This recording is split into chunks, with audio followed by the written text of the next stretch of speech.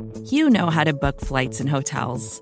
All you're missing is a tool to help you plan that unbelievable travel experience. That's why you need Viator. Book guided tours, excursions, and more in one place. There are over 300,000 travel experiences to choose from, so you can find something for everyone. And Viator offers free cancellation and 24/7 customer support for worry-free travel. Download the Viator app now and use code Viator10 for 10% off your first booking in the app. Find travel experiences for you. Do more with Viator.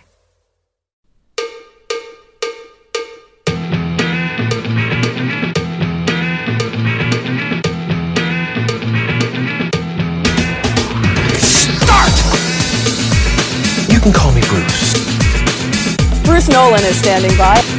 Hey, Wacky Bruce! Coming to you from an undisclosed location, this is the Bruce Exclusive. And here's your host, Bruce Nolan.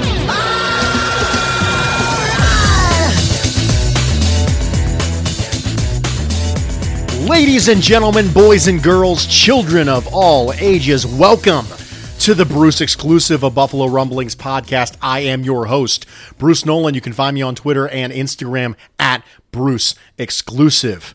And here we are, folks. This is the inaugural flight of the Bruce Exclusive. Pretty much delivering you the same content you've been getting over the last 3 weeks, only now with a brand new set of intro and outro music. So much more exciting, obviously. For those of you who did not listen to the Friday episode of the Nick and Nolan Show and are not familiar with what is going on right now, then I will quick get you up to speed. You will continue to get me on Thursdays and Fridays. You will get Nick in addition on Saturdays with his own podcast, Chat with Nick Bat, on the Buffalo Rumblings Podcast Network. And then we will have glorious crossover moments that will occur sporadically in the offseason and more frequently during the season, where we will still have the Nick and Nolan Show that you have come to know and love. The only difference now is that those will be more of an event than they were previously, where we were every Thursday and every Friday. I'm really excited about the changes. I know Nick is too, and make sure to keep an eye out for his podcast dropping on the Buffalo Rumblings Podcast Network. But here you are with me right now. So, it wasn't too long after we decided to do this that I was all hyped up, and I totally had a podcast series ready to go where I was going to rank the position groups, go through an episode and do quarterbacks, and an episode and do running backs, and an episode and do wide receivers. I was going to do that with the AFC East to see how we stacked up in a division that people are expecting the Bills to compete to win this year. And I was all excited. I had it all planned out. And then I go over to Locked On Bills one day and I see the title and I say, oh no, because Joe Marino's already doing that. So I'm completely okay duplicating things like that. I just don't like duplicating it at the same time. So I pivoted, I called an audible, and we're going to do that, but we're going to do it with coaches right now. So today, we're going to go through and profile and rank the head coaches in the AFC East. Tomorrow, we will do the offensive coordinators. Then we will do the defensive coordinators next week and the special teams coordinators next week.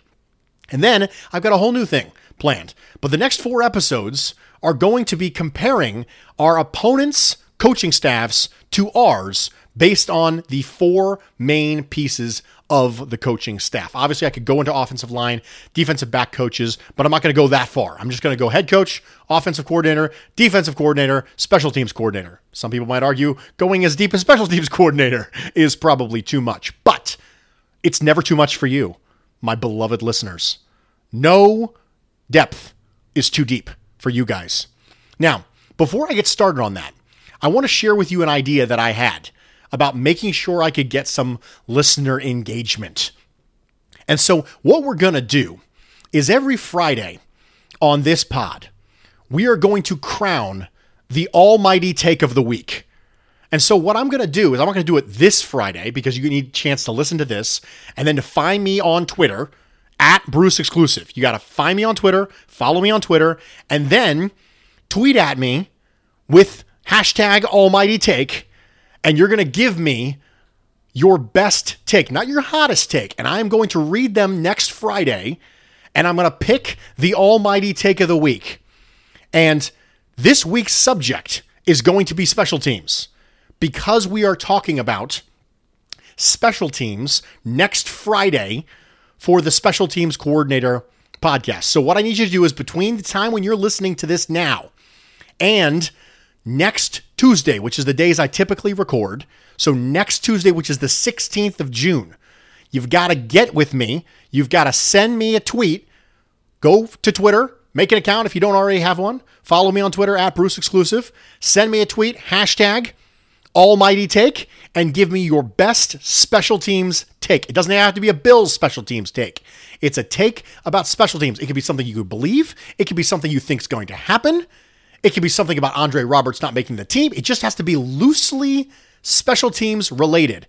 And then I will pick my favorite and crown it the almighty take of the week. My criteria for determining what I believe to be the almighty take of the week is going to be that I'm going to say, okay, not the hottest take, the take that hits the bullseye the most.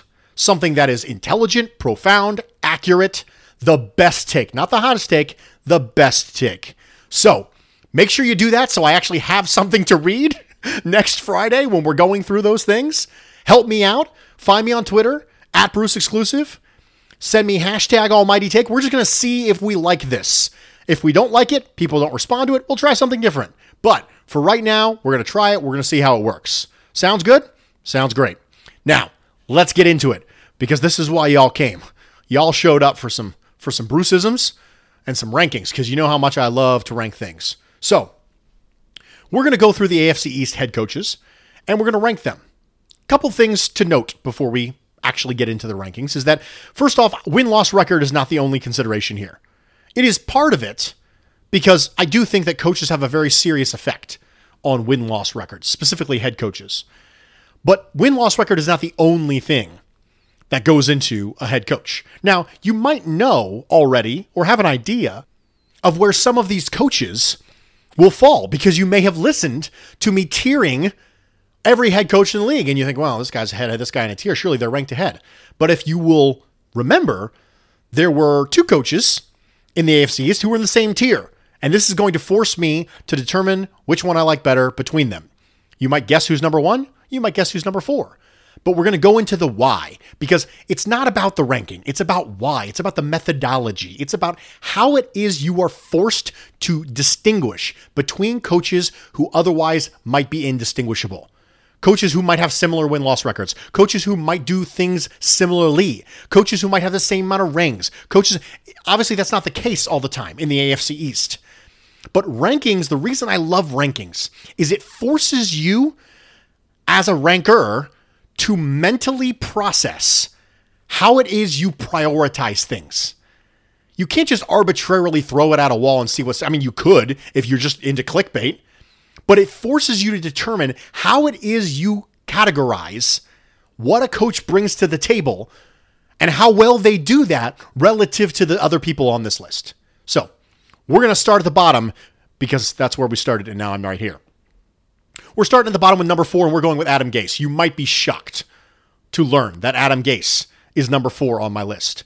The biggest thing for me with Adam Gase is that I do not believe that he properly utilizes offensive weapons. For a supposed quarterback whisperer, he has been riding on 2013 with the Broncos and Peyton Manning his entire career. He's 30-34 as a coach, and I do believe he is a net negative to the team that he is on.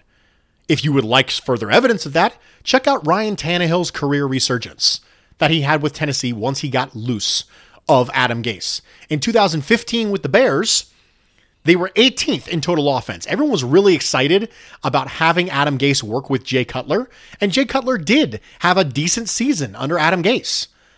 But that's relative to the previous seasons where we previously thought Jay Cutler was gone and he was done and there was no point.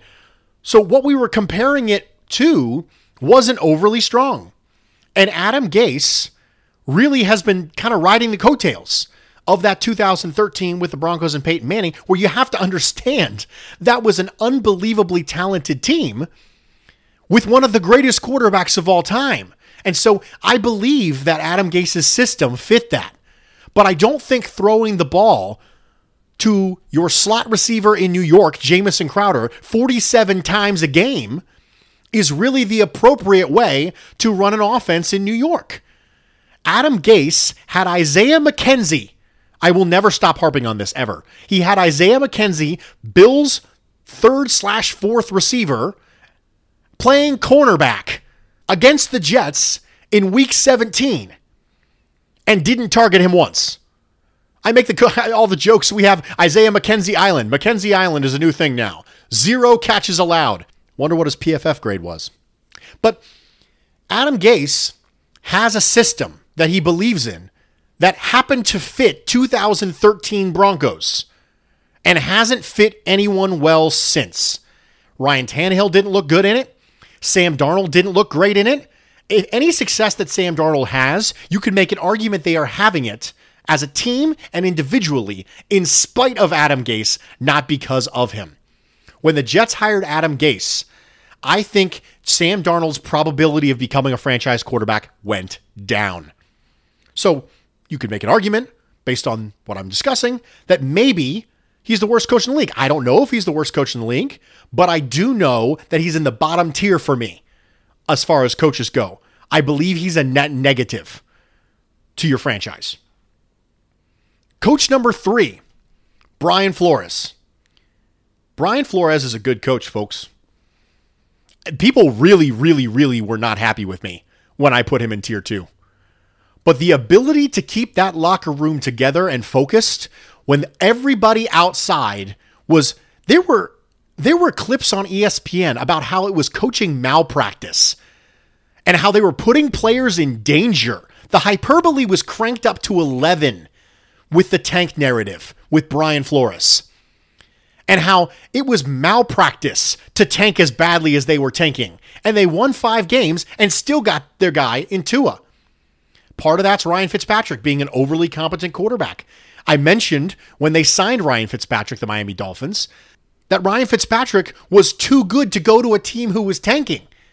And the ability of Brian Flores to keep that locker room together despite the tank narrative is impressive. I'm happy with what he did on the defensive side of the ball as far as making it work with very poor talent. The Miami Dolphins secondary is going to be something to be feared with 3 excellent cornerbacks, including one of my favorites in the draft, Noah Igbenogany, who you heard me talk about from Auburn. I think the Miami Dolphins are closer to competing than people think. I do think that Tua is a tremendous fit in Chan Gailey's offense. We're going to talk about Chan Gailey tomorrow a little bit, but you know what Ryan Fitzpatrick did with Chan Gailey in Buffalo, and you know what he did with Chan Gailey in New York. And so Flores' decision to bring him in, to have him with Fitz this year, and also with Tua, who I think is a fantastic fit in that particular offense, is another good move by Brian Flores. Getting 5 wins out of that roster with the talent level and with everything that was going on in the national media and trading away players like Laramie Tunsil and Minkah Fitzpatrick for first-round picks and having everybody in that locker room inclined to believe that this organization was not attempting to win and still pulling off 5 games, beating the Patriots, being competitive. People forget about that Week 17 game. That Patriots absolutely had to win that game. They needed to win. It was a must win. And the Miami Dolphins had nothing to play for. Them winning that game hurt their draft position. But yet they still came and they still competed and they won. If that doesn't tell you what you need to know about Brian Flores and his ability to be a leader of men, then I don't know what else to tell you. We talk about those traits as if they matter when we talk about Sean McDermott. But then when we see a different coach, they somehow don't matter. Now it's, oh, well, he's 5-11. Well, hold on now. There was an argument with Sean McDermott about whether or not the 9-7 year 1 or the 6-10 year 2 was actually a better coaching job. That was an actual narrative around the Bills' content creation and media last offseason because of how impressive it was to get what is a historically bad offense to help us get to 6-10. So we're okay with that when it's our guy. But when it's somebody else's guy, it's, he's 5-11. You have to understand the context of that 5-11. And that 5-11 is impressive. I think Brian Flores is a good coach. I do. I think there's 3 good coaches in this division. But we're going to take a quick break. We're going to come back. We're going to talk about the last 2 people in this division. Stick with me. Welcome back, everybody, and thank you for joining me for this edition of the Bruce Exclusive, a Buffalo Rumblings podcast. I am your host, Bruce Nolan. You can find me on Twitter and Instagram at Bruce Exclusive. We have gone through 2 of the 4 head coaches in the AFC East, ranking them. We started at the bottom with Adam Gase. We moved up to Brian Flores. I do think there's a fairly significant gap between those 2 names. Then we took a commercial break, and now we're coming back. And the number 2 coach in this division is Sean McDermott. Sean McDermott was 9-7 in 17, 6-10 in 18, and 10-6 in 19. He turned around a franchise that had been significantly moribund and in the middle of a well-publicized playoff drought. He turned over the defense. Now, I want to talk about this a little bit because the defense turned over when Sean McDermott got here, and he's managed to carry over defense year over year. And I want to talk to you about how difficult that is. One of the comparisons that's going around this offseason, specifically with the analytics people, is that the 2019 Bills were the 2017 Jags and the 2018 Bears. They had a quarterback nobody believes in this case, Blake Bortles, Mitch Trubisky. They were carried by their defense, and there's going to be regression. Ladies and gentlemen, you need to understand something about defensive regression. It is a real thing, but you have to dive in deeper and find out why that is. If you have not done already, please go back and listen to the episode of Locked On Bills with Joe Marino and myself from earlier this offseason, where we talk about predicting whether or not the Bills defense will see a regression based on the 2 comparisons I just made, the 2017 Jags and the 2018 Bears. And I said, the chances are unlikely that that happens to the degree that it happened with them, because it wasn't so much they had good defenses. It was the reason why they had good defenses. They had good defenses because they got fluky amounts of sacks, which is not necessarily translatable. Pressures is a much more consistent stat to track than sacks. And they got tons of turnovers, which are a little bit fluky, and they got defensive touchdowns, which are fluky. These are things that are subject to high variance. The Bills have managed to carry over defense year over year. Sean McDermott is a big part of that. Carrying over defense year over year is very difficult to do in the National Football League because there's so many different moving parts. One of the reasons why finding a franchise quarterback leads to more consistent winning is because you have a larger chunk of what causes an offense to be good stabilized. And by that, you have a larger chunk of what causes a team to be good stabilized. And that's important. If you have a good middle linebacker and a good quarterback, one of those things has more impact on winning and losing than the other. That's just the way it is. And so with defense, there's all these inner moving parts, and it's subject to high variance. But if you have a good quarterback, you're like, okay, whatever percentage you think the quarterback has over winning and losing, whether you think that's 30 or 40%, that part is now locked in. Versus other positions on the field, specifically we're talking about defensive positions, that might have a lesser impact on total wins and losses. And now it's variable all over the place. But Sean McDermott has carried over defense year over year. People were expecting this regression last year. And the defense, make an argument, was better last year than it was in 2018. So having that happen is impressive. In addition, I understand we talk about trust the process and all this stuff, nonsense. People poo-poo that all the time. But I just mentioned that it matters for Brian Flores. And it matters for Sean McDermott too. It's not about the wins and losses just by itself. It's not about the defensive stuff but just by itself. And it's not about culture but just by itself. But these things all matter. They do matter. And I think that one of the things that you are noticing in this country right now is that having head coaches who are leaders of men matters. Having head coaches who know how to respond to their players matters. And it matters more as the players get more power. In the NBA, head coaches are almost subsidiaries to their players because of how much power the players have. And having a coach who can relate to players and be a leader of men becomes more and more important as the power that they wield lessens relative to the players. As the players get more and more power, it is more important than ever that the head coach be a leader of men. And that might seem weird to you when you say that. When you say it out loud, you're like, that doesn't sound right at all. But chew on this for a second. You have to be less of a leader when you're more of an authority figure. Just let that kind of mull around in your ears for a minute. The more authority you have, the less leadership is necessary because they're not the same things. Authority is about control. It's about being able to control things. Keep it under your thumb.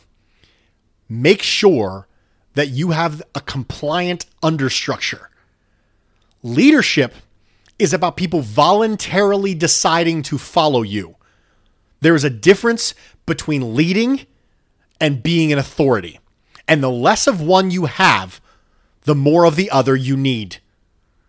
And as coaches get less and less power, and players have social media, and they get their message out there, and they can talk directly to the media, and they have a chance to really mess things up the way that they didn't necessarily have 30, 40, 50 years ago, it is more important your coaches become leaders of men. Now, that is not the only thing that matters. We still need to have good game day coaches. X's and O's still matter. But I bring this up because it's the thing that Sean McDermott's good at. When he says, I want a leadership council, and they will help me keep my pulse on the locker room because that matters to me. When he says, I want to listen to the players, and he says, you have to lead out of a relationship. These are things people believe in that locker room. When you treat them like men and you lead them and they voluntarily decide to follow you, that is different from them being forced to follow you because otherwise they'll get their hands smacked. So that was a little rant on Sean McDermott. I apologize for that, but we are moving on. Number 1, Bill Belichick. This shouldn't be surprising for anybody, but it will be for some. I saw a comment on my Head Coaching Tiers article that accompanied my Head Coaching Tiers podcast. And someone said, quote, the jury is still out on Belichick. Let me just mull that around. The jury is still out on Belichick is what I got. I very respectfully, as much as I can, disagree with that. Now, I understand what that person meant. They meant, let's see how he does without Brady. Well, let's talk about that a little bit. In 2008, the Patriots had Matt Castle, and they went 11-5. Okay. That's pretty good. In 2016, they went without Brady for 4 games with Jimmy Garoppolo and Jacoby Brissett, who people are still trying to figure out if they're decent. Jacoby Brissett just got benched, and Jimmy Garoppolo, they're wondering if he's a product of the Shanahan system. They went 3-1. He found a way to win without Brady. Now, you can go back to Cleveland if you will like. You can go back to the way he was back then. But that was a bajillion years ago. And coaches evolve. He has 6 rings as a head coach, 2 as a defensive coordinator. He has an expansive coaching tree because people are trying to get some of what he has. Now, let me just tell you, if people knew it was Brady, why do they keep trying to poach Belichick's assistants? If the general theory around the league is that Brady is the only reason that team is good, then why do people keep trying to poach Bill Belichick's assistants? Because obviously they don't matter. It's all Brady. In addition, you can make an argument Bill Belichick is one of the greatest defensive game planners of all time. You have consistently heard it said from coaches and players who faced Belichick that he takes away the things you do well and forces you to do left-handed work. He's managed to do that for 20 years. He has a .684 winning percentage in the regular season and a .722 winning percentage as a coach in the postseason. Bill Belichick is a huge part of that dynasty, regardless of how you feel about him or Brady. This idea that it's just Brady or it's just Belichick is absurd. It was clearly both of them. Why does it have to be one or the other? When Brady won a Super Bowl, he wasn't the reason that he won it the first time. Eventually he was.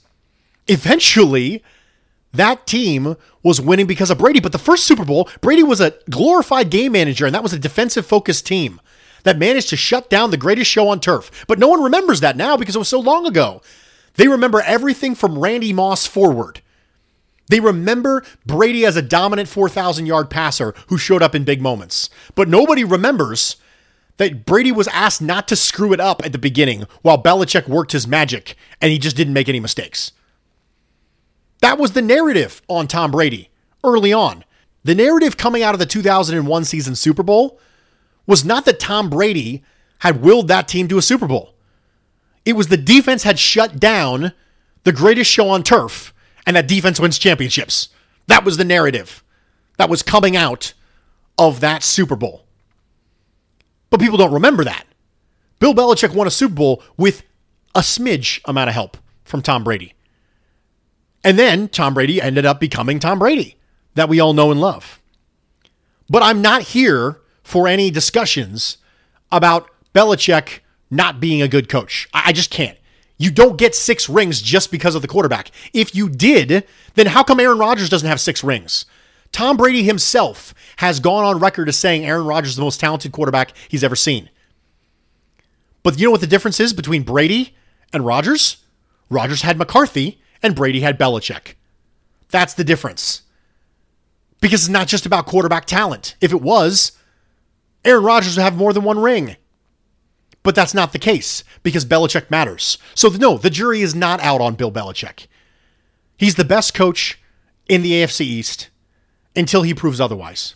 Ladies and gentlemen, thank you for joining me for this edition, the inaugural edition of the Bruce Exclusive, a Buffalo Rumblings podcast.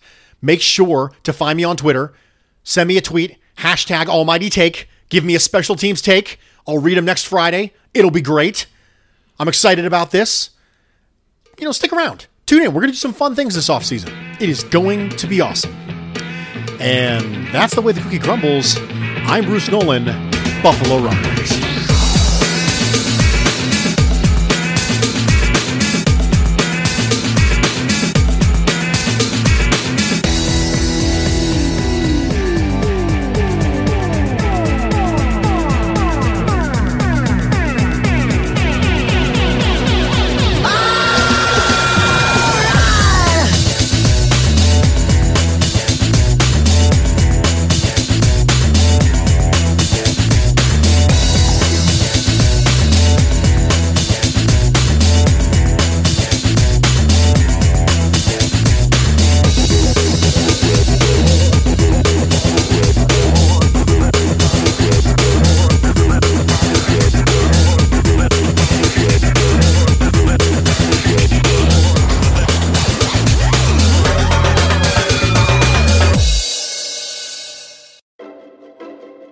The Current podcast is back with an exciting new season featuring marketing executives from the world's most influential brands.